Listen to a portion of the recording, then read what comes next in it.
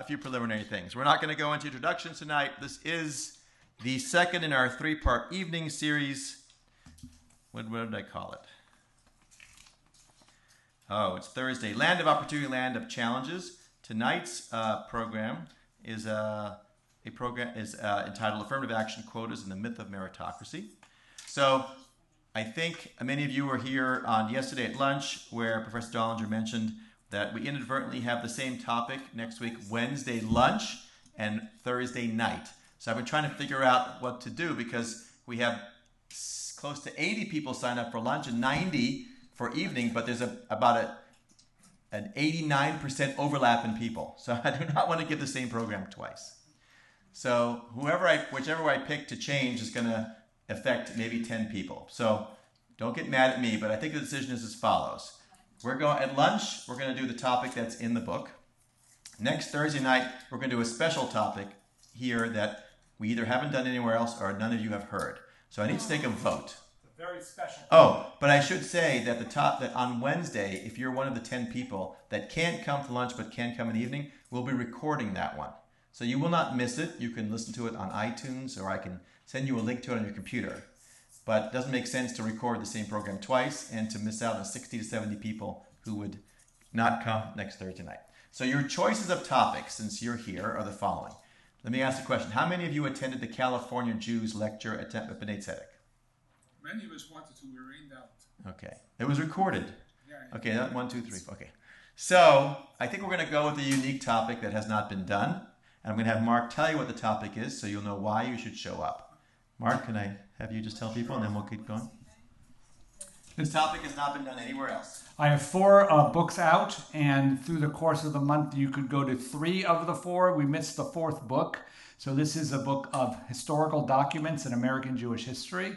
And what I've done is I've pulled out only the best, most fun, most interesting historical documents from all over the place and to talk about them. And since you're probably learning a lot of the larger history, we're going to dive deep into it. And to make it more fun, I actually got some American Jewish music. It's not from the book, but it's music. So we're going to play some songs and talk about the songs. And then we're going to also show some videos and some movies and some clips and some music videos. And we're going to throw that all together, and it's going to be a historical document look into American Jewish history. It has no overarching thesis. It is not controversial. Well, it is. The documents are. But the talk is just fun. So that's what we're going to do. Thank you, Cornells. I'm glad you will be here. The rest of you are invited as well. Okay. Hey, hold on. This is actually a good one. This is our 1-month scholar, Sharon Keller. Hey, Sharon, we're just about to start our lecture. We have about 70 people here. Did you get my question about the Bintel brief? Oh, yeah. And what's the answer?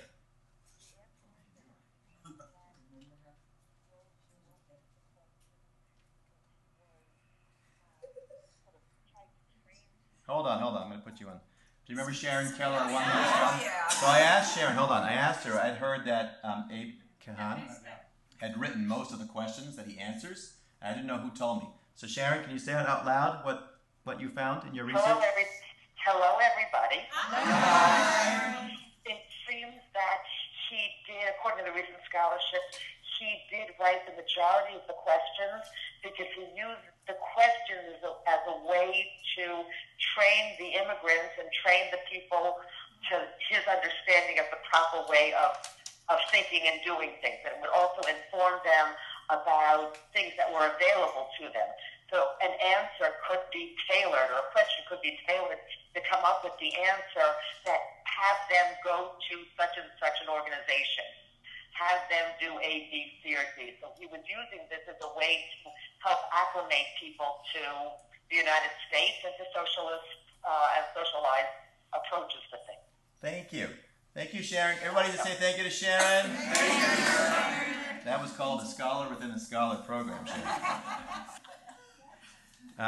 And before we start the program, just a question. So when at our program, I guess it was Wednesday, where you showed 1920s America First banners. Yeah. Is that where we got it from in our recent? Or did we come up with it again and not remember that we had that America First approach Half of before? America will answer you each way. Right, okay. I believe that it came right out of the 1920s. So someone just picked it out of the, actually? They They probably went to a box and just pulled out the banners. They were there somewhere. in the archives. The political views are very similar between the 20s. Yeah, we are learning history, and history does repeat itself, and usually not for the good. So let's continue learning history. Our topic for tonight with Professor Mark Dollinger. I don't even know what number lecture this is. I'm going to go with maybe 10. Anybody know what number this is? 12. This is 12? Or 13. 13? Have you heard them all? She has. Okay. Except for one. I ordered some presents. They're coming in the mail. We'll be giving them out. Don't forget, closing event January 27th, in which Professor Dollinger will announce the winner of the hat challenge, the winner of we'll see who's attended the most programs, and we'll announce our scholar for next year. Please do not schedule your trip for skiing next year during the 1 month scholar. You may go before, which is not a good time, or after. February is a really good time to go to Aspen or Vail or wherever you guys go. Okay, so topic tonight, affirmative action quotas and the myth of meritocracy. Elie Wiesel is coming. He's not coming. Elie Wiesel's biographer, or the Ariel Berger, is coming February 5th. Program is sold out. If you're a CSP member, you can get on a wait list. Otherwise, you'll have to listen to the podcast. Anyway, going back, please welcome Professor Mark Dollinger.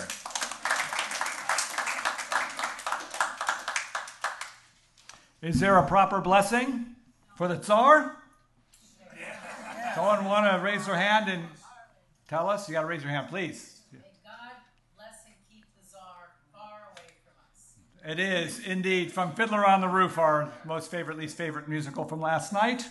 May God bless and keep the Tsar far away from us. And just to let you know, when I ask that question to my undergrads, even if they're predominantly Jewish undergrads, they cannot answer that, which I know, gasp, right? Because this is cultural illiteracy, and it's not just Jewish culture. That's American Broadway culture. And for us tonight, that actually becomes the foundational question.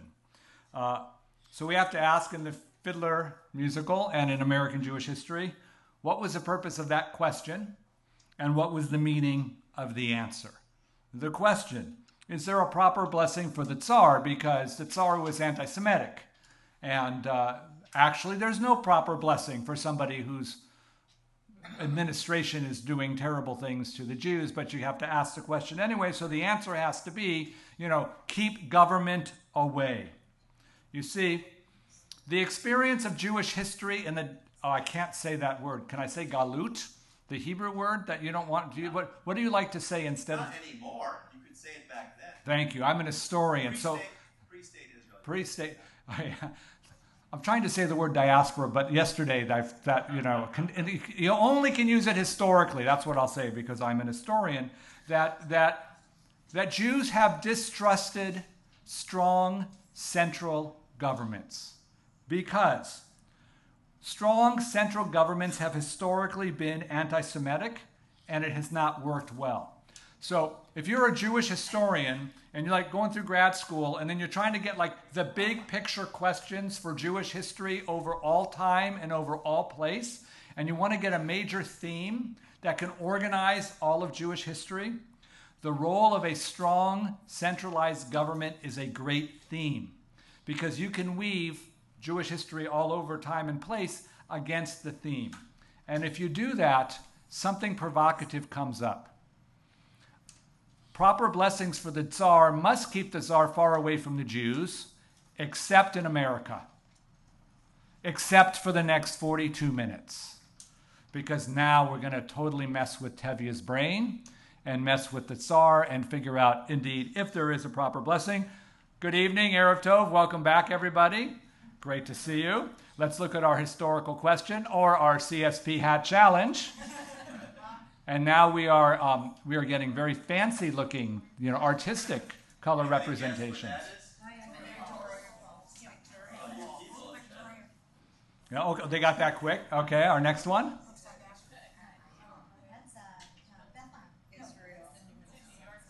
not Israel. It is New York. It's one of the new pieces of wall art in the Lower East Side area. Very nice. And number 3? Oh, we just heard from Sharon. Right, we just heard from Sharon. Yeah. We called her and asked her a question live. All right. That's New York. So those are today's entries. Our historical question, why has affirmative action captured the emotion of the American Jewish community? I decided I would just lay it all out there because, all right, so this is not a history lecture as much as it is a philosophy and sociology one. And since we've gotten to know each other well, now we're coming on 2 weeks, I figured we can just dive into the emotion-filled questions. So why can't we talk about words like affirmative action and quotas and meritocracy? And then if you looked at the title, The Myth of Meritocracy, so you kind of know where I'm going with my thesis, which is affirmative action illustrates the complexity and ambiguity of American Jewish social mobility. Both privileged and victimized, American Jews approached affirmative action with keen awareness of the threat posed by institutional racism, even as they flinched when those programs eventually included quotas. So we are going to examine how it is that American Jews have looked at the larger questions of affirmative action and quota as it represents different themes in American Jewish history. But first, a few announcements. First, in the sad news department, yesterday we read the Bintel Brief, and we learned, of course, that Abraham Kahan has authored most of them. So I'm going to enjoy that little factoid. I think the way I'm going to set it up is I'm not going to tell anyone. And then after everyone's done with the back and forth on the letters, I'm going to say, oh, by the way, that was all a lie, right? Because I like to do that. And then they'll all gasp, and then I'll share that information. And then we'll move to the next topic, and they'll just be forever ruptured. Today's bad news is that the foreword has ceased publication in print, as announced this morning after 121 years of the foreword. The Yiddish version was out of print a few years ago. Now the English version is out. They're going to stay only online. They fired 40% of their staff, including the editor-in-chief, Jane Eisner. So that's kind of sad. Next, this is a sticker. It's a fancy sticker bookplate, which my daughter Rivi made. She actually made 100 of these because I got an order for the Black Power Jewish Politics book. The Jewish Federation System of North America has 130-somethings and 40-somethings in their Young Leadership Development Program, and they're focusing on issues of race and racism and Jewish responses to it. So they've ordered a copy of the book for everybody. And when they did that, they actually sold out the book. So now the second printing is gone. So yay, I'm excited. And I also want to credit Ari because he got a whole box. Thank you. So all of you have a copy. Some of you may not. And I'm actually hovering over some to make sure everyone here gets one. And Marcy's up in San Francisco for a few days. And I said, pile all the books I have left and bring them south. So that's going to be great. Next, a rare moment of a prize. So where's our prize winner? Oh, right here. So do you remember I offered you the challenge of using filiopietistic historiographic analysis in conversation? We only have like 1 minute, so let us know if you can how you used filiopietistic historiographic analysis. In telling you the story of how the fish hats came about and where they were when my youngest daughter came up with the idea for Father's Day in 1992 when she was 7 years old. And then 9 years later, when the local newspaper in Irvine decided that they wanted to do a story all about it. They got very brotherly about it with me, and they also got very historiographic about the article that they wrote in the Irvine World News. And so it all came together at that point from what it originated as, which was a Father's Day present, into a whole worldwide kind of movement in which everybody gets a smile when they see me walking down the street with a hat. They say, where did that come from? What is that? And so it's become a worldwide phenomenon at this point because of our and if you could use, and how would you use those words as part of that story? Well, the filiopietistic part is that there's a kinship that's above and beyond a brotherly kinship. Love of one's own brother, excellent. Historiographic analysis? Historiographic analysis is the fact that the reporter took what I told her of the history of this thing and how it began and wrote it into a whole thing. Here is the historiographic analysis right here. Well done. Congratulations on doing that. And here's your prize. You know I have 7 levels of prizes, so I'm just going to give you 3 of the 7. That's the Professor Dollinger pen. Thank you. It's the mechanical pencil. And it's the Hanukkah dreidel ink stamp. There you go. Well done. All right. So here's how we're going to work this tonight. Because you are CSP members and attending multiple lectures, anytime I'm getting to a piece which we've covered in some way somewhere else, I'm going to just remind you of that and move quickly through it so we can spend more time on the things that we haven't yet covered. If you weren't here for something we're skipping over, when we get to Q&A, just raise your hand and I'm happy to go back and explain all of that. So we're going to begin in the medieval period. Because to understand affirmative action, we have to go back to the Jewish condition in medieval Europe. And it was called corporatism. And we have to define corporatism. Well, we know corporations now. If you're in business, you understand what a corporation is. Corporatism also relates to people. Because in the medieval period, the way in which governments understood people was by their corporate status, which meant whatever social status you were in, you were part of that group, which legally was a legal group. So the Jews, for example, had a legal definition of who the Jews were. So if you were born into the Jewish group status, you were in it for life. Your kid was in it for life. Your grandkids were in it for life. If you earned a lot of money, and you wanted to, let's say, get out of the Jewish ghetto where the corporate status of Jews was required to stay, you couldn't leave the ghetto because you did not have the right to leave because the corporation of Jews was required to stay in the ghetto. So the king, or less frequently the queen, who wanted to discriminate against a single individual Jew, didn't need to make a discrimination on any individual. They got a sheet of paper and said, all the Jews, because they have corporate status as a single legal entity, are now forbidden to, and then you would write whatever anti-Semitic thing you wanted to be.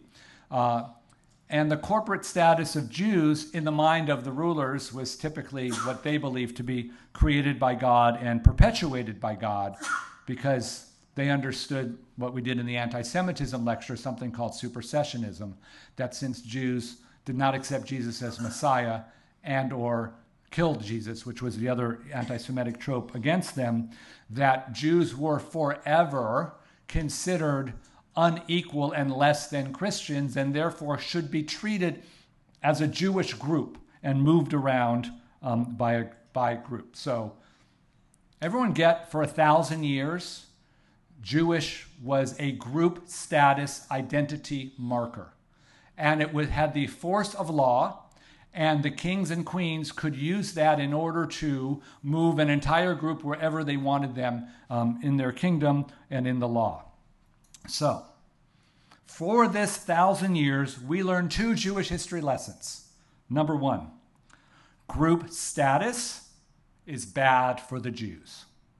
Just sit with that for a moment, because what we're going to do is we're going to play with that sentence. I'm going to keep flipping that sentence. I'll just tell you now because you know me already. I'm going to flip that sentence back and forth, for the next 40 minutes.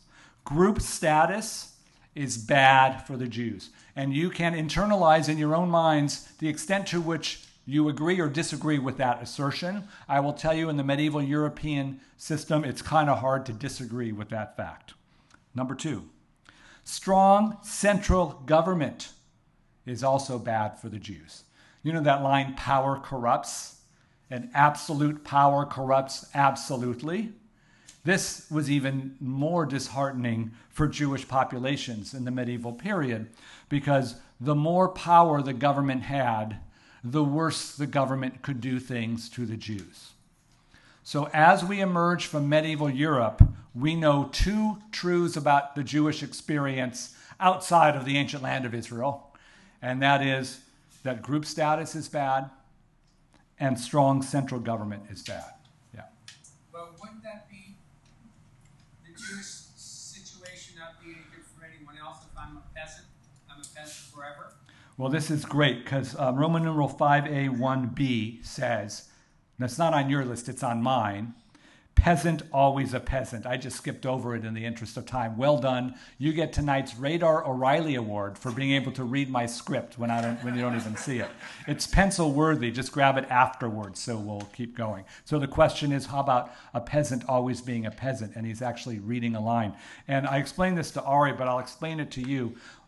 My lecture notes, I print on expensive green paper because I found my students steal my lectures. They claim they're not stealing my lectures. They claim they think it's a handout. And then I have to get up here and say, everyone look at the upper right-hand corner of your handout. Who has one with the number 5 on it? And oh, I do. I say, well, you have 5. That's page 5 of my lecture. Give it back. But once I switch to green, when they steal it, I see the green sheet walking away, and I follow it. So it's much better. All right. So step 1, medieval Europe. And we have the baseline for as we're going to build to affirmative action. Here's step 2, the Enlightenment, which in Hebrew we call the Haskalah. And this occurred in the mid-1700s for the most part. It probably took 100 years, but from the very beginning to sort of the very end. Started in Central and Western Europe, never really got to Eastern Europe until Glasnost, actually, in the 20th century. So the Enlightenment, or the Haskalah, is what they called liberalism. We have a problem with that word because the word liberalism has different definitions over time and place. So scholars will now call it classical liberalism, which is our way of saying to all of you, take a deep breath, relax. We're not talking about the Democratic Party here. In fact, the current Republican Party believes in this form of liberalism as well. So by calling it classical liberalism, we're talking about this 18th century idea. And here's what classical liberalism said. Civil equality, civil rights, citizenship rights, should be granted to all people. That was a liberal idea coming in the 1700s. And it was a revolutionary idea for the Jews. Because for Jews, the notion that they should have the same civil equality as Christians was not seen for millennium. And if you were here for an earlier talk, actually I think you were at the lunch one, we talked about natural rights theory. This was what the philosophers called the classical liberal ideal of letting everybody have equal rights. That's the fact that all human beings are endowed by their Creator with certain inalienable rights, and among them are life, liberty, and originally property, and then it gets changed to pursuit of happiness by Thomas Jefferson. Since all people are inherently equal, these philosophers said in the 1700s, the government must catch up. So the Enlightenment, or in Hebrew, the Haskalah, was this attempt to get governments to align with God, because if God created every single person in God's image, and all people are endowed by God with certain natural rights, then there needs to be an alignment between truth, which would be God's will, and the way in which laws are created. So this changes group status to individual status. This is going to be one of the most, I'm a modern Jewish historian, so when I teach the modern Jewish history, which is like all of the world, this is the most important moment in the course. The beginning of the Enlightenment, the beginning of the Haskalah, is the time when Jews are considered to be free, natural, equal rights with every other human being, where governments are supposed to catch up with the idea of God granting every single person the same rights. And if you remember, the Declaration of Independence was to promise that. Is the Haskalah a Jewish take on it, on the Enlightenment? Is it separate from the Enlightenment? To bring back my least favorite, most favorite Fiddler on the Roof, the question is, was the Haskalah just the translation of the word Enlightenment, or was there actually a Jewish version of the Enlightenment? The Haskalah is the Jewish version. So the Enlightenment, called the Enlightenment, happened among Christian philosophers. When those ideas came within the ghettos of the Jewish communities of late medieval Europe, they had to wrestle with among the Jews on what that meant. And there were debates because, as I joke with rabbis, what was synagogue affiliation rate in the medieval ghettos of the closed corporate communities of group status? 100%. And once the Enlightenment came, and once the Haskalah came to the Jews, and they said, guess what? We don't have to be members of synagogues. And then all of a sudden, it was the end of rabbinic authority. So even though it was anti-Semitic and pretty bad, it was good for the rabbis because they kind of had control over civil and religious affairs.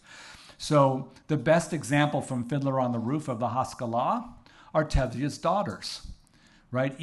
I don't want to give it away in case you haven't seen it, but each of the daughters pushes Tevye a little bit further into modernity. And he has to wrestle with how much comfort he has with the old rules being broken. So the process by which Tevye wrestles with the men that each of the three daughters are going to marry would be the Haskalah playing out, which would be part of the larger Enlightenment. And of course, the last one, or the second to last one, becomes the enlightened thinker outside of the Jewish community coming into the Jewish community saying, look, folks, you got to catch up with modern times. I need to say that the theory of changing from group rights to individual rights didn't work in the United States for African Americans. Because even though in 1776 there was a promise of enlightenment in this country, blacks were still considered property if they were in slavery, and if they were free blacks, they were very low on the social scale. Women were not given the right to vote, and women weren't given a whole lot of rights because those were all given to their fathers and then their husbands when they got married. Landless whites didn't get the right to vote. Early on, you had to actually own land before sort of the government thought you were worthy of having a vote. And indigenous peoples of North America, they were considered a foreign nation, so they clearly were not integrated into all of this. So with the exception of understanding those, let's just look at the Jews of the time. What have we learned on our basic questions of the night? Individual status, it's good for the Jews. A weak central government, one like the U.S. Constitution that has checks and balances and protects religious freedom, that's good for the Jews too. All right, are we all feeling good about that? Strong central governments are bad, weak central governments are good, group-based status is bad, individual-based status is good. Thank you all for agreeing to the setup. Alita? I guess my problem is what you just said about blacks and women and Native Americans is there is this ideal that every human being has these inalienable rights gifted by God, yet we're going to make exceptions. So didn't some people still continue to try to make exceptions for the Jews in the same way they did for blacks and women and Native Americans? Yeah, so Alita's pointing out that, that the fact that the Declaration of Independence did not extend natural rights, individual rights, all of the things that we're promoting as part of the Enlightenment or the Haskalah for Jews didn't play out. And was this true for Jews? Yes, it was. And if you were here for the Colonial America lecture, you'll see that in the religious freedom colonies, Jews did not have religious freedom or property rights, and they couldn't have synagogues, have cemeteries. And even after 1776, there were only 5,000 Jews. But so it wasn't even about the 5,000 Jews. It was really about how Christians understood government, and that's true. There were Jews who also. I mean, when we do the primary source document reader talk next week, I've got some documents in the 1800s before some states actually had finally removed their anti-Jewish stuff from their state constitutions. So that is true. So I'm playing right now on the theoretical ideal of individual rights as something that Jews would like more than group status. And that's the only point I'm trying to say. I have to keep moving. We'll do questions at the end only because I want to move through. So now we're going to go to the United States, and we're going to now build affirmative action programs. But first, a word from our sponsor. Well, look at this book, which just appeared before me. It's The Little Engine That Could. Does anyone know this story, The Little Engine That Could? Would someone like to tell us the story of The Little Engine That Could? Please, could you tell us? And I know it may not get on there, but I'm going to repeat the story afterwards, so it'll be okay. So please. There was a train trying to get up the hill, and he thought he couldn't make it. And he kept trying, and finally he made it up the hill. Okay, wait a minute. That's great. I'll give you a pencil afterwards, but I'm flipping through my book trying to catch up with what you were saying. Well, actually, that's not the version I heard. Yeah, I heard that there's this engine and this train, and it's carrying toys for children, and it's going up the hill, and it's a little engine, and the hill is really big, and it actually doesn't think it can make it up the hill. So it says, I think I can, I think I can, I think I can, and it blows like a gasket in the engine, and the engine explodes. The train careens in reverse down the hill, crashing into the train station, causing the worst train crash in Gilded Age history. Oh, that's so sad. It can't end that way. And okay, you were right. Your version of it, because they got over the hill. So, well, all right. There is no Santa Claus at CSP. Within the next 4 minutes, none of you will ever read this book to your child or grandchild ever again. Because let's talk about what this book really says. If there's a big challenge you have in your life, and you don't think you can do it, all you need to do to achieve that goal is think you can. I think I can. I think I can. I'm a woman. It's the 1880s. I want to go to medical school and become a brain surgeon. I think I can. No, you can't. Because there's sexism and misogyny. And in the late 19th century, women are not going to medical school. And if they are, they're going into the women's professions or, OBGYN maybe. I'm an African American and I want to go to Harvard and get a PhD and get tenured at an Ivy League institution. I think I can. I think I can. No, you can't. You see, the little engine that could assumes there is no systemic inequality in the country. That the only factor that goes into somebody who succeeds or fails is their own personal will and desire and hard work ethic. So, if you're a white landed Protestant man who inherited $1 gazillion and you would like to go to Harvard, I think I can. Yeah, you're in. Because it's not because you thought you could. It's actually because the way American society is constructed, your group status matters. And as much as we wish to promise, and this, Alita, gets to your basic point, the individual, as they may be theoretically promised natural rights, in the real world, it's not going to happen, and they're not going to do it. So, by the way, this is called social Darwinism, or conservative social ideology of the late 19th century. Those are the historical frames for it. This was not just the dominant way of thinking in the late 19th century of America. This was pretty much the only way of thinking. When the Eastern European Jewish immigrants came, they offered some well, we're going to get to that in a moment. I just want to say that this children's book is actually a political ideology meant to tell young people that that they are solely and completely responsible for any group-based discrimination that might come at them. And if you are a radical revolutionary type, then you will know that this is a tool of the oppressive class to ensure that those who are downtrodden will continue to blame themselves for their downtroddenness and let you continue your wonderful career at Harvard.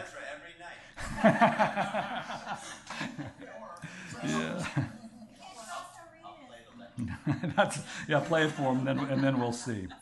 So the little engine that could is when a British philosopher named Herbert Spencer got a hold of Charles Darwin's ideas about turtles and applied them to people. Now, you should know Darwin never intended his animal-based ideas to be translated to people. There was a Yale professor named William Grant Sumner, and Sumner picked up on Spencer's writings and brought them to the United States and propagated in the late 19th century this idea that Americans who are rich because they're good, hardworking, honest people. They're the little engine that could. And Americans who are poor because they're lazy, slovenly bums who only want to get welfare from the government and therefore are, well, what should the role of government be if that's the way you understand wealth and poverty? What should the government do to help poor people if nothing? Because giving support to poor people will encourage them not to work. And that's social Darwinism. You know Darwin's phrase, the survival of the fittest? He didn't write it. Actually, William Graham Sumner wrote it, but everybody thinks it's Darwinian. So the fancy word is actually a French word, laissez-faire. Laissez-faire means let it be. And in the late 19th century, the government, the federal government at least, let it be. Don't intervene in the everyday lives of the citizens and allow the natural forces of social Darwinism to play out. And if the government steps back, the worthy will rise, the unworthy will fall, and that is how we are going to create a better America. All right. So, should Jews embrace late 19th century conservative sociology and social Darwinism? Yes. Yes? Right? If they're Central European Jews, yes, they did, and they achieved. All right. So when the Eastern European Jews arrived, right? So Central European Jews tended to do much better, as we've learned in the last week. Eastern Europeans, not so much.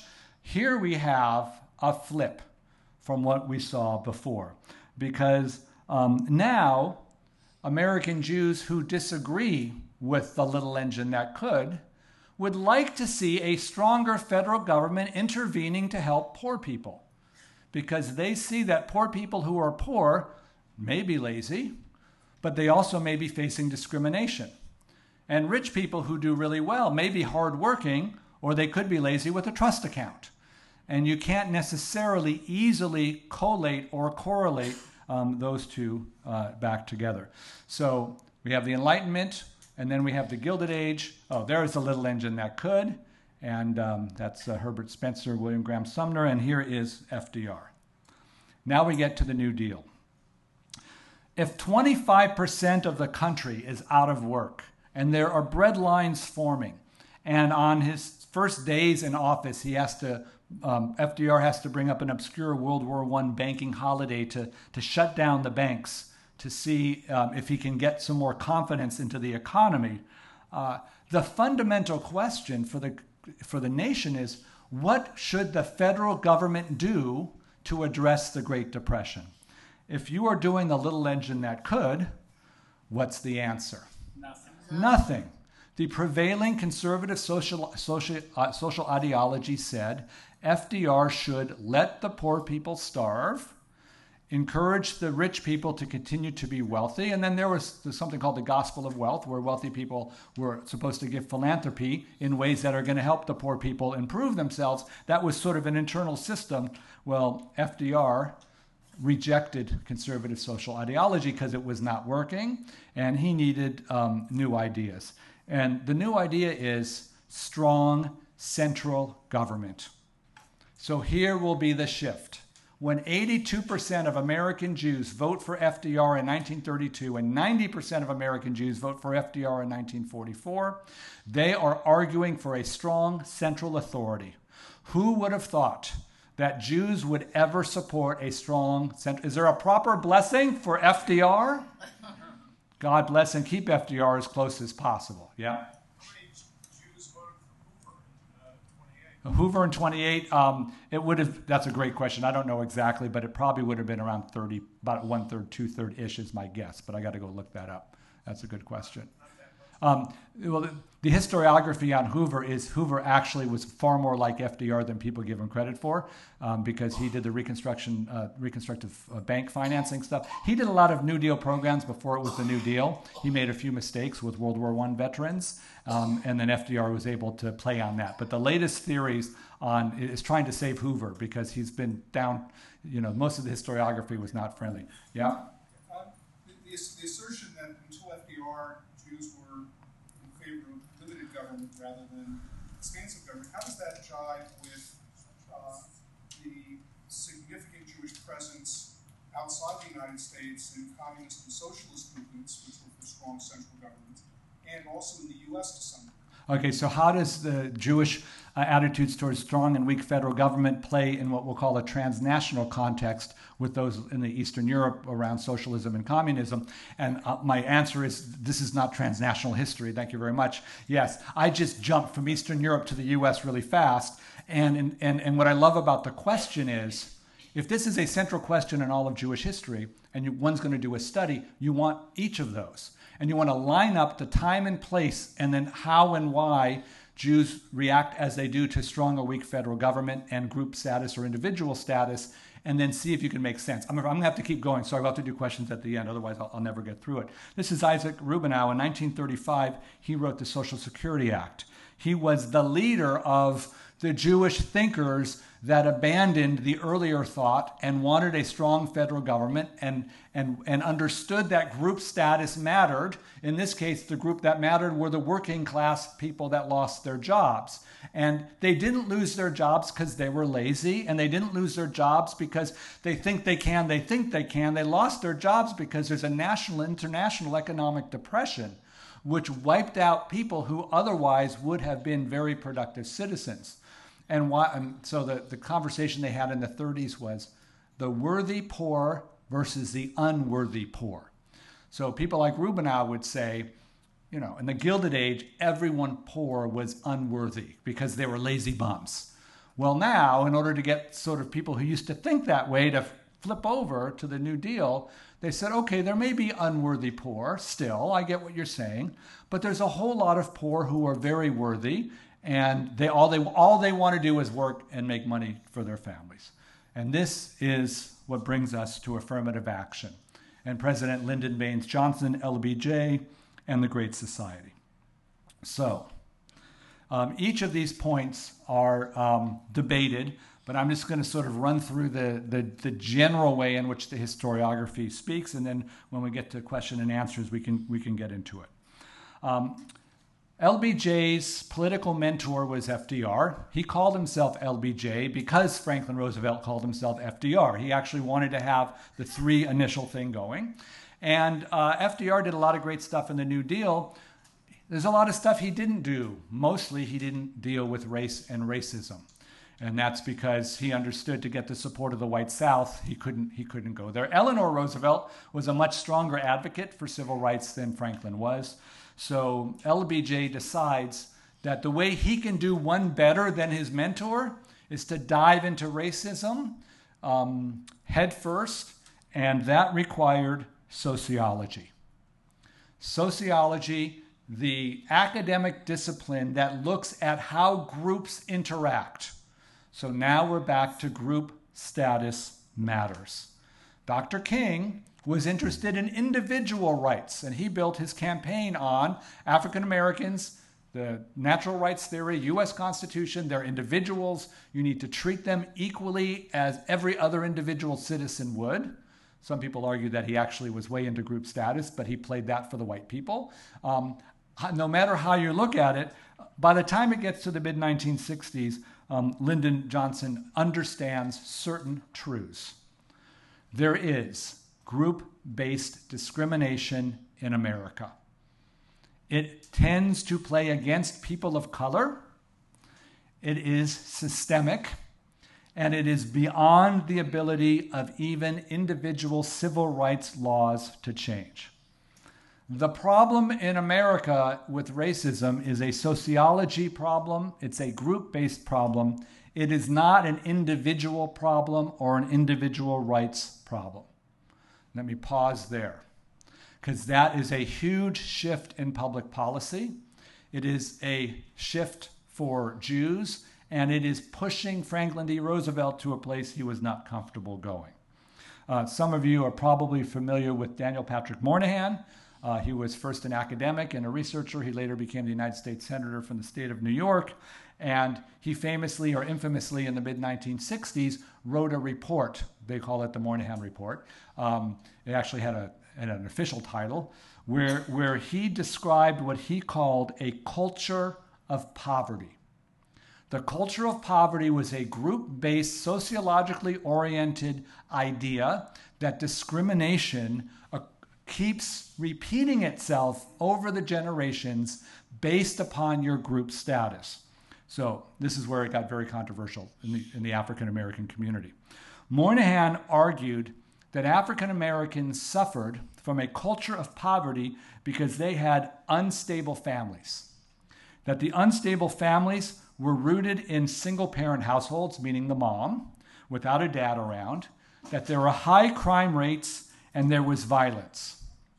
If you have single-parent, unstable families in high crime areas with violence, and lower educational abilities, right? And we can just make the list of all of the things that happen. And then you have a kid. And the kid gets raised in that culture. And they grow up and they have a kid. And that kid, and over again, what Moynihan described was institutional poverty. It's not just that these kids who keep getting born generation after generation are poor, because they are. The system is set up that they have no chance of getting out of the culture of poverty, and it's going to go generation after generation. And he noticed it tended to afflict communities of color at a much higher rate than white communities. It's not to say that in the Appalachian Mountains there are not white families that suffer from a culture of poverty too, but certainly as the national research went on, he announced institutional poverty and institutional racism. So this is what Lyndon Johnson wanted to address in what he called the Great Society. The Great Society was supposed to be the New Deal, the sequel, yet even better. The way the Great Society was organized was more power for the federal government, a much stronger federal government than even under FDR and the New Deal. The more powerful federal government, though, here's the big change from the 30s, it's going to give power to marginalized groups. So rather than giving power to whites, which is what most of U.S. history did, LBJ decided he's going to shift the strong federal government to give money to marginalized groups, and he understands that he needs to take action, not passive action. He needs to do affirmative things. Let's call it affirmative actions in order to help marginalized communities gain power. So affirmative action was for LBJ a response to institutional poverty, institutional racism, and the notion that group status still matters. Discrimination happens on group status, and the only way you're going to end that is a strong federal government. Except that Jews, by this point, were not considered a marginalized community. As we've talked about in the last few weeks, they had achieved whiteness by that point. So he passed the Elementary and Secondary Education Act of 1965. This sent a gazillion federal dollars into local schools, but unlike other efforts to put money into schools, this time he basically let marginalized communities control the dollars of their schools, which, by the way, really pissed off the mayors and the governors because they wanted the money. He created community action programs with Sergeant Shriver, who was the father of Maria Shriver and the father-in-law of Arnold Schwarzenegger, just to bring all the family connections to California. And the community action programs found young people like right out of college that wanted to go out there and be activists, and funded them directly to go and help marginalized communities. Can you imagine the political response to this? Well, the political right couldn't stand it to begin with because they don't like the groups, any of this stuff. But even the liberals didn't like this because the liberal mayors and the liberal governors who used to get the money, now the money's going around them, because what the sociology taught is if this problem was going to be solved by the mayor, they would have already solved it. Therefore, you have to go around the existing power structure to change the existing power structure, so you give money directly. And if you want to read on the Great Society, LBJ had to compromise on a bunch of this because he got a lot of political opposition. Yeah. I can't see well from here. What's that thing that looks like a cross on his chest? Which I'm sure it's not. There, I can't even see from here. I didn't know he had a cross. This is signing. This is the Elementary Education Act signing ceremony. It's probably a design in his tie. Yeah. I don't think he would have had that, but I will be talking about a religious aspect of that act in a future lecture, so I'll get back to that. Affirmative action actually began officially on March 6, 1961. It was JFK who actually was the first one to have this idea. He said that government contractors need to, quote, act affirmatively to recruit workers on a non-discriminatory basis. I'll repeat that again. That's the official first definition of affirmative action. Government contractors need to, quote, act affirmatively to recruit workers on a non-discriminatory basis. Meaning, look, Passively, you ain't doing it, so you got to actually think actively about doing that. So Johnson picked up on that and sort of expanded the parameters of affirmative action. The reaction of the organized American Jewish community to affirmative action was incredibly strong. And here's just to say to you that in my estimation, 90% of the national Jewish organizations agreed with affirmative action. So this was a big flip from where we had been earlier. Now American Jews understood that group status mattered. They wanted the government to acknowledge group status, and they wanted the government to have more power to impact a group based upon its status. This is breathtaking if you compare them to where the Jews were at the end of the medieval period. But I want you to see, is there a proper blessing for the Tsar? If you trust the US president and you trust American democracy, you will give it the power to do things that historically have been terrible for Jews, because the American Jewish Committee knew that affirmative action was good. The ADL did. The Jewish Community Relations Council did. And by the way, I have all the quotes here. I'm not going to read them to you in the interest of time, but if you're interested, I'll show you. Only one major group in American Jewish life resisted, and that's the Orthodox denomination, Agudat Yisrael especially, which is sort of more ultra-Orthodox or Haredi, and that's because they were not engaged with the larger secular questions of justice and equality, and were solely, in their definition, solely interested in Jewish communal stuff, so they opposed affirmative action. Yeah. To what degree was the Jewish reaction an issue of group status versus what you just said, justice and equality, which is really somewhat different? Is it group status or justice and equality? It's the dynamic between them. The question for Jews is, how bad does justice have to get before you're willing to empower a federal government that you are afraid might flip against you if you give it too much power? And that's a great historical question, because over time and place, different Jewish communities will respond to that differently, and there'll be different reactions. So I'm just kind of trying to bring you in the moment. Quotas flipped it all around. So what happened after affirmative action, for the most part, is that it didn't work. I mean, you can encourage folks to be more affirmative in the actions that they take.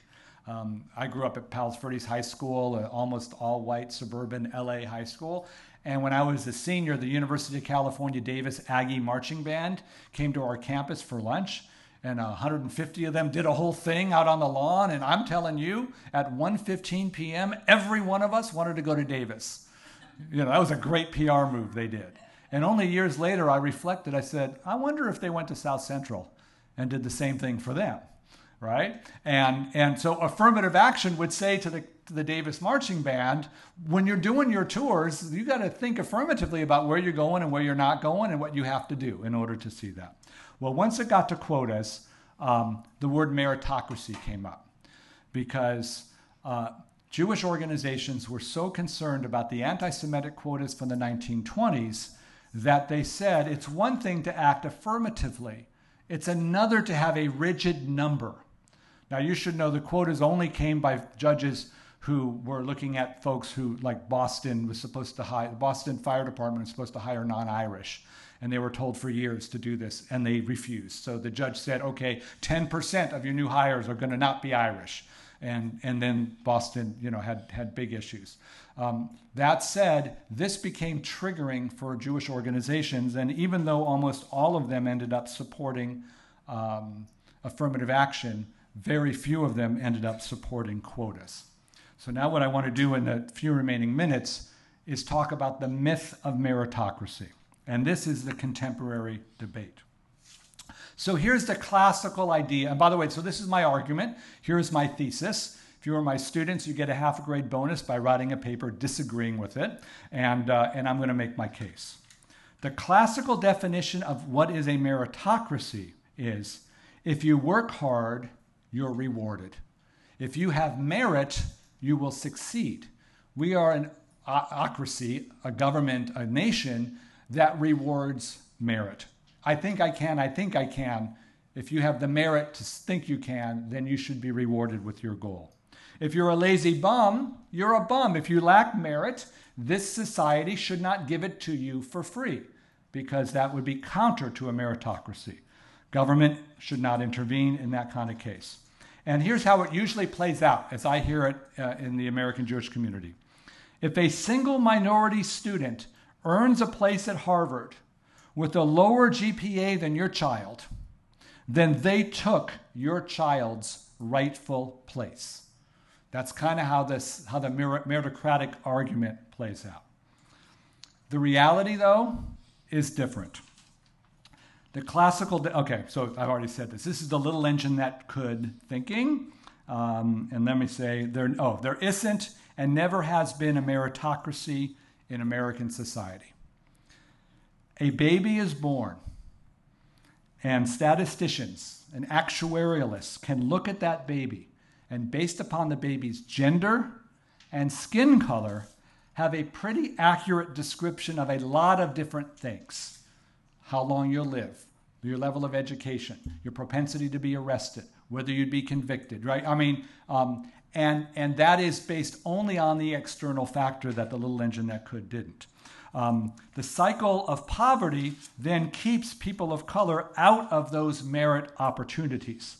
Public schools tended to be underfunded, in marginalized communities. And then when there are attempts to integrate the public schools, as we had in LA when I was growing up in the 1970s, there's white flight, where those who have the resources pull their kids out of the schools, they go into private schools or Jewish day schools. And then when that happens, the meritocracy becomes, it's a whole lot easier to get to top of the hill with the train if you've been to the elite private school than it is if you're stuck in the public school, which now isn't getting funded because all the white kids left. Small business. So, if you're in business, you're doing well in business, you're going to hire your kid if they're interested. It'd be great if you could, or your extended family, or the kids of your friends, or members of your congregation, or Jewish people, or right? That they're, in the same way there's a cycle of poverty, there are other cycles of riches where you tend to go with people you know, and those who tend to stay in that culture, and those who don't tend not to. So absent anything else, it's not really just the merit that lifts you up. It's the rest.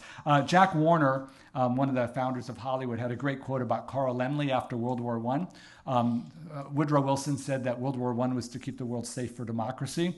But Laemmle, used to like to hire his family members, to work in his company. So Warner said that Laemmle made the world safe for nephews. And I know when you're in the business world now, there's laws like if you're going to hire in the business world, you actually just can't go hire you actually have to advertise. There's like rules for how you do this, which is an attempt to do this.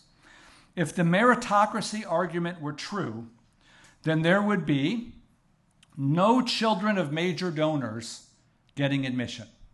There would be no celebrity kids getting admission. No politicians' kids would be getting admissions. Beyond what they would if they weren't. All public schools would get AP courses. All public schools would get the extracurricular opportunities you want to put on your application. All public schools would offer great summer internships that you could write about for that. That is a level playing field, right? So the meritocracy exists from the level playing field, and when that happens, Harvard will look a whole lot more like America. It will naturally occur that will happen. Instead of, if you see the photos of the Fortune 500 CEOs, they put them on a big center spread, like almost all white men, it would be different. I argue that meritocracy is a code word. And the code word means you say it, but it actually is kind of hiding or disguising a deeper thing. In this case, it's about maintaining the systems of power as they are. So we can say that there have been affirmative action for white people, and the joke back in the day was Dan Quayle got into college, right? The former vice president, who apparently wasn't so. But if you're a Kennedy, you're going to Harvard. That's great. If you're not, if you can't, if you're so bad that you won't succeed, hopefully your family will send you to Yale or Princeton instead. But pretty much. And then Karen Brodkin argues that the GI Bill after World War II was affirmative action for white people, because that was a whole lot of government money to create a better cycle of education and home ownership for whites. One could say, the black kid took my kid's spot at Harvard. We could say, well, Chelsea Clinton got to Stanford. Maybe she took your kid's spot. Or any kid from the Bush clan maybe did that too. They have early decision. It's a legally binding thing.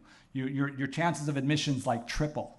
But because you find out very early, they don't know if they can guarantee you enough financial aid to get there. So families that can't afford to pay the whole thing have to maybe not apply ED. So that also tends to recreate that kind of system. So if meritocracy is going to be the word, all we need to do is apply it to everyone. And once we apply it to everyone, it's actually going to be very different, which means the way it is now is actually kind of a coded or loaded phrase.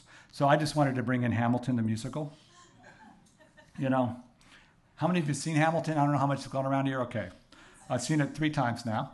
I brought my family to see Lin-Manuel in New York. Cost a lot of money, but I got the Dad Award of the century now, and I'm still playing it. I ask everyone who sees Hamilton, what did you see up there? Because everybody who loves it they love it for a different reason. What I saw, and you know me, so you know how I saw it, what if power were evenly distributed in 1776? If you don't know the musical, every major lead is played by a person of color. Even though the words coming out are white man's words, they are being played by actors of color. The only white lead is the King of England, as it should be, right? And then they have fun with that.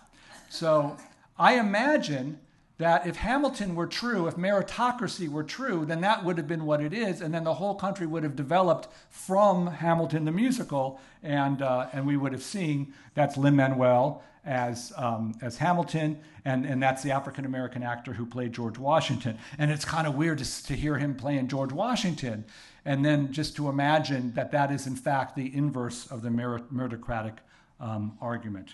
So affirmative actions and quotas were intended to create meritocracy, is what I argue, not undermine it.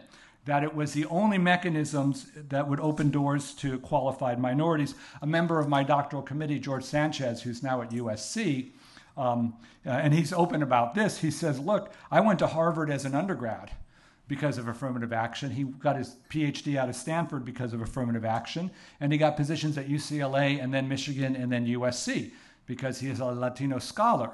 And by the way, he is a brilliant Latino scholar, and he's written many books, and he was on my committee.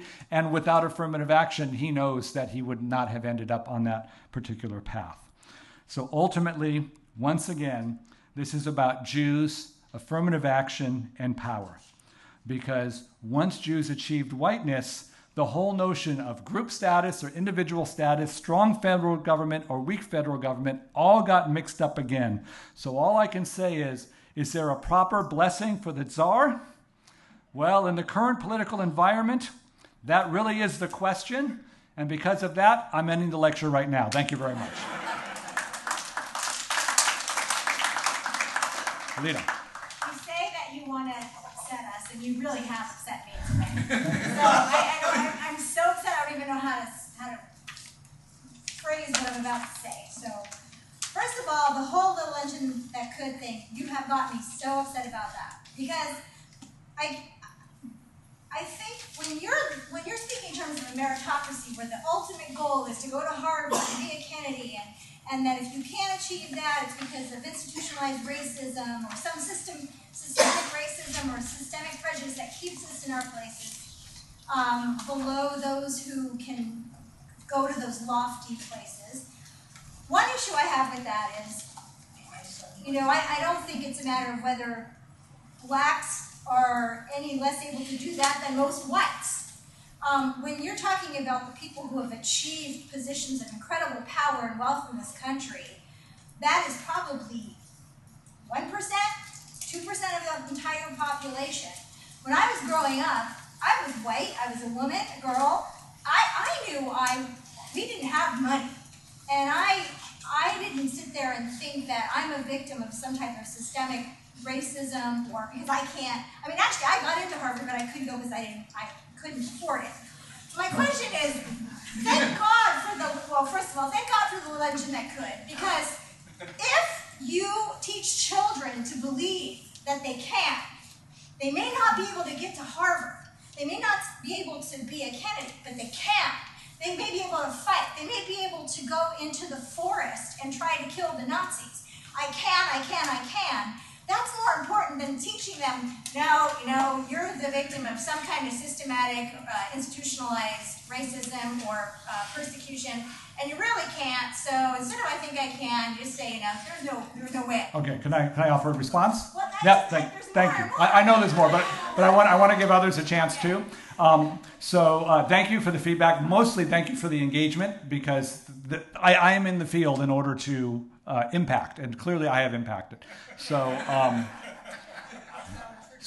I think a bunch of what came back is actually a bunch of what came back is actually not what I'm arguing. So I want to articulate that, but then bring it back to what I am arguing. So it's a sociological question, which means there are going to be those in marginalized communities who are going to do extraordinarily well, and there are going to be those in privileged communities who will not.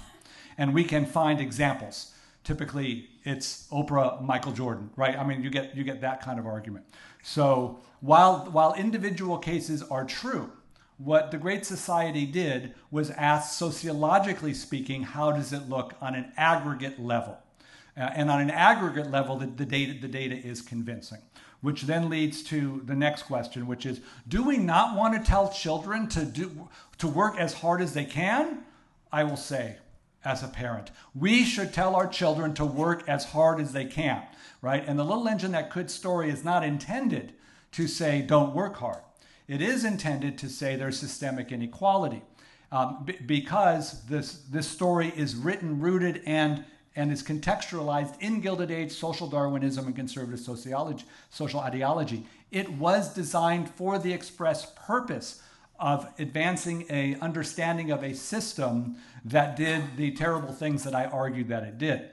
That doesn't mean, and here's how we can flip it. You could take the Little Engine That Could into the Great Society Community Action Program living rooms, where they're trying to train their kids to be good leftists, right? We'll just say radical, revolutionary leftists, and say to them, that little engine didn't think it could do it, but you have to work hard to bring the revolution. And I think then it would work for the opposite political purpose for which it was originally written. So I made the argument within an historical context. I'm just not following that. Okay. When affirmative action in the Great Society first came out, I was working in Watts, and they offered clients the ability to go to school and get, for example, nursing degrees and what have you, and clients went. Neighbors took care of children because they still didn't have child care there. But they still had to hire a cab to go outside of the area to get groceries because there weren't any supermarkets in the area. And that stayed that way forever, practically. There was no public transportation. They were still redlined when it came to trying to buy a house if they were able to save any kind of money. Great. So I'll say for the podcast, what we're getting is a description of somebody who worked in the Great Society program in Watts, describing what I would describe as the systemic inequalities that were facing the local communities in their ability to try to get out of the culture of poverty that I was describing. There was no ability to have a mortgage, pay it off, and right. And so this is what great. So I'll ask. So it just kept going round and round and round. So it didn't do them much good because the community didn't support them in any way. Right. So this is one of the challenges at the local level, which and by the way, the Great Society ultimately failed. I didn't give that one because this is on affirmative action. It ultimately failed, and the reason it failed is that most of the money ended up supporting the white middle class rather than those that it was targeted for. Yeah. I actually have a question. Thank you. Yeah. Could you please pose your question in the form of a question? When I was graduating college, a lot of my friends were applying to med school. My friends were coming out of Hillel and everything else. They were all Jewish. And this is in the height of some of this affirmative action, were having trouble getting into med school because they were white Jewish males. Was there a reaction from the Jewish community at large? I don't remember that part of it. I remember. Yeah. So the question is describing the fact that coming out of college, trying to get into med school, that white Jewish men were unable to get into med school because of affirmative action. So the argument that I made actually flips that. It's to say that that it's possible that they didn't get into med school because, you know, a Kennedy descendant or a wealthy donor or somebody else took that spot. And what the affirmative action is trying to do is to create a meritocracy so that that every individual, not based on group status, would have the opportunity in order to do that. The idea that someone who doesn't get in when somebody who isn't white does get in, and then focusing the attention on the fact that that person would be responsible rather than any of the other white folks who also got in based upon privilege unrelated to their GPAs, is the first level. And then the second level is the value to society of having diverse folks at all levels of the economic strata, which would be independent. To answer your question about was there response to it by the Jewish community, famously and infamously, it was called the Bakke case. There was a DeFunis case at University of Washington that was declared moot because he actually graduated from another law school before it got to the Supreme Court. And then the Bakke case was UC Davis Law School, and the Jewish community was about 2/3, 1/3 in favor of affirmative action, which would be opposing Bakke, and then about a 1/3 supported Bakke. But that's really what brought the attention, you know, into the mainstream. We think of these things as having been in the 1800s, but as I look back on it in 1953, when we moved to California and my parents bought a house, Mother wanted to have the garage floor covered in linoleum. And so she went to Sears to get a price, and they would not let her sign for it. They wouldn't let a woman sign for it. So here's a case of sexism that occurred. Yeah. So these are all parts of the systemic issues around discrimination that they're trying to do. Any questions? With the Jewish audience, well, I will say, I want to give credit to everybody because we're amping up the emotion on this topic even before I came in tonight. This tends to be one of the more heated ones. Israel, Zionism, and power is the other one that tends to get to people heated. So I tend to get fewer questions here. Yeah, Mike. Is there an argument that affirmative action is a form of group reparations for past injustice? So the question is, could affirmative actions be a form of group reparations? I guess you could make the argument. I don't think that's what Johnson was arguing. I think Johnson was looking to try to create a current reality different than the past. And in other words, the word reparations never came up when I was doing any of my research. Later on, there has been, you know, the 40 acres and a mule translated to the 20th century for ways in which there can be So the main issue among African Americans is lack of capital. That there was never a point at which African Americans could achieve capital, and once capital is achieved, that's when you can do business. Lots of good things happen from capital. So the reparations was an attempt to figure out how capital could be translated. So affirmative action was not about that. It was about trying to break internal cycles of poverty so that the next generation could break free. And education was seen as a key component to breaking the cycle of poverty. All right. A few good questions. One is, how active were Jewish people in the New Deal and in the Great Society? Was there a disproportionate number of Jewish people in the policy side, or was that? There were a disproportionate number of Jewish people on the grassroots level of both the New Deal and the Great Society. Absolutely. It was consistent with the Jewish left. And then historically, it seems, if you look through American history, where we've tried to fix problems as white people trying to solve problems for non-whites, and we tend to mess it up. And, for example, redoing cities in a certain way, we've created worse problems. Contemporary question, which is, are people of color now involved in this issue, and are they trying to solve it in a different way? And if so, what is it? How would Jews? Yeah. So generally, it's a problem when white people are trying to fix things, you know, in communities of color, at least without consult and without following the lead. The issue that Daniel Patrick Moynihan had when he issued his report is African American leaders were upset that he was blaming African Americans themselves for their own culture of poverty, when in fact, if you went to the African American communities, they'll go, no, this is actually about racism. So don't deal with our broken families, deal with the white racism that created our broken families, because that's actually the root of the issue. So the way that gets translated to Ari's question is that more and more now, white groups are using the word ally, and ally means that that just basically take a deep breath, slow down, listen, and figure out ways in which you can fall into helping a pre-existing strategy based upon those who are the victims to be able to identify their victimhood, define it, articulate ways to get out, and then follow along. That tends to be a challenging thing to do for lots of white folks generally. Yeah. For kind of a clarification, would it be accurate to say that statistically overall the Jewish community was in favor of has been in favor of affirmative action, but more uncomfortable with quotas? I would say, now I studied Jewish organizations. It's about 90% of the organizations favored affirmative action and about 95% opposed quotas. Now, that's assuming that American Jews believe what their organized leaders say, and it's true that you'd have to take different polling to figure out if that matters, but I only wanted to study Jewish leaders who claimed that their positions on affirmative action were Jewish ones in order to see. Yeah. Well, going back to medieval Europe. Going back to medieval Europe, that's a great transitional introduction. Thank you.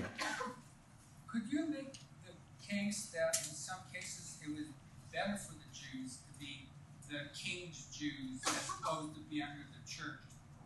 All right, so was it better for Jews to be under the king or the church? So specifically, it mattered on who the king and who the church was. If we're going to go generally, the challenge with being under church authority is you were dealing with the religious issues around Jesus and Jews as Christ killers. That tended to get intense. If you were dealing with kings, you could have that, or you could have the kings understanding that the Jews may be able to play a positive role in the kingdom, and if that's the case, they would probably be treated better. I'm not a medievalist. I'm just happy that I get to answer a question like Professor Fred Astrin, and I'll check with him and see if I answered it right. I want to check to make sure everyone who hasn't asked a question yet has a chance. Last question. All right, last question, then we'll take a new voice. Yeah. So I was just curious, you were talking about how affirmative action gives some students fairer chances to get into colleges or fill quotas. Is that a bad thing necessarily? Because, I mean, when you talked about it, I wasn't sure if you thought that it was beneficial or that it was more harmful. Thank you. That's a great question, because I didn't say that because I'm an academic historian. And so, yeah, sorry, the question is, was affirmative action a bad thing, basically? You know, it's a judgment or value assessment on it. So my job is to analyze history and the trends and the themes and explain how and why things got to where they were. And then I leave it to the audience to come to the conclusions. And by the way, I don't imagine that anyone has changed their opinion coming in from where they were before, but I hope that folks have a deeper sense of the theme of Jews and power. Do you trust strong federal governments or not? And whether or not Jews believe in individual rights or group rights, because what I'm arguing is it keeps flipping around all the time because it keeps bringing up lots of different sensitive issues over time and over place. Thank you very much.